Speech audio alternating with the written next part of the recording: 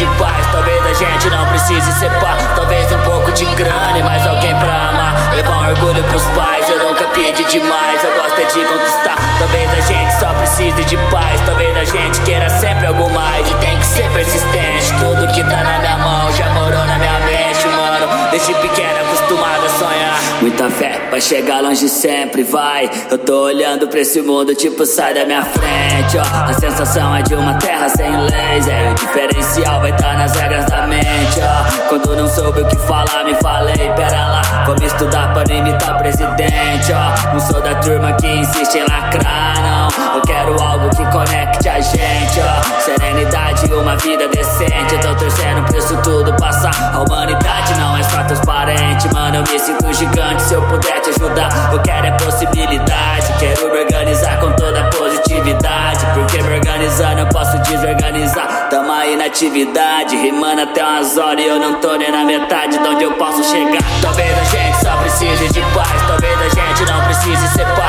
Talvez um pouco de grana e mais alguém pra amar. Levar um orgulho pros pais, eu nunca pedi demais. Eu gosto é de conquistar. Talvez a gente só precise de paz. Talvez a gente queira sempre algo mais. E tem que ser persistente. Tudo que tá na minha mão já morou na minha mente, mano. Desde pequeno acostumado a sonhar. Não tem segredo e nem sagrado nisso tudo que falo, mano. É puro foco e muito amor no meu plano, ó. É tudo ou nada, mas se tudo der certo, bom, vai ser tudo nosso, é disso que eu tô falando, é. Eu quero a mente pensando, quero o corpo fluindo. Quero um fluxo perfeito desse máximo que a gente pode. A gente deve pelo menos uma vez na vida. E nessa vida, pô, se sentir fantástico, ó. Não quero um clássico só. Eu trago mais de 1000 motivos pra deixar meu melhor. Eu quero ver teu melhor, só vai ter meu pior.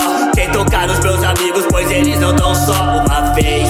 Lembra que essa vida só se vive uma vez. Eu acordei, olhei pro lado agradecido e liguei pra minha mãe e contei que eu tô indo almoçar. Definição de paraíso é tá lá outra vez. Talvez a gente só precise de paz. Talvez a gente não precise ser pá. Talvez um pouco de grana e mais alguém pra amar. Levar um orgulho pros pais, eu nunca pedi demais. Eu gosto é de conquistar. Talvez a gente só precise de paz. Talvez a gente queira sempre algo mais. E tem que ser persistente. Tudo que tá na minha mão já morou na minha mente, mano. Desde pequeno acostumado a sonhar.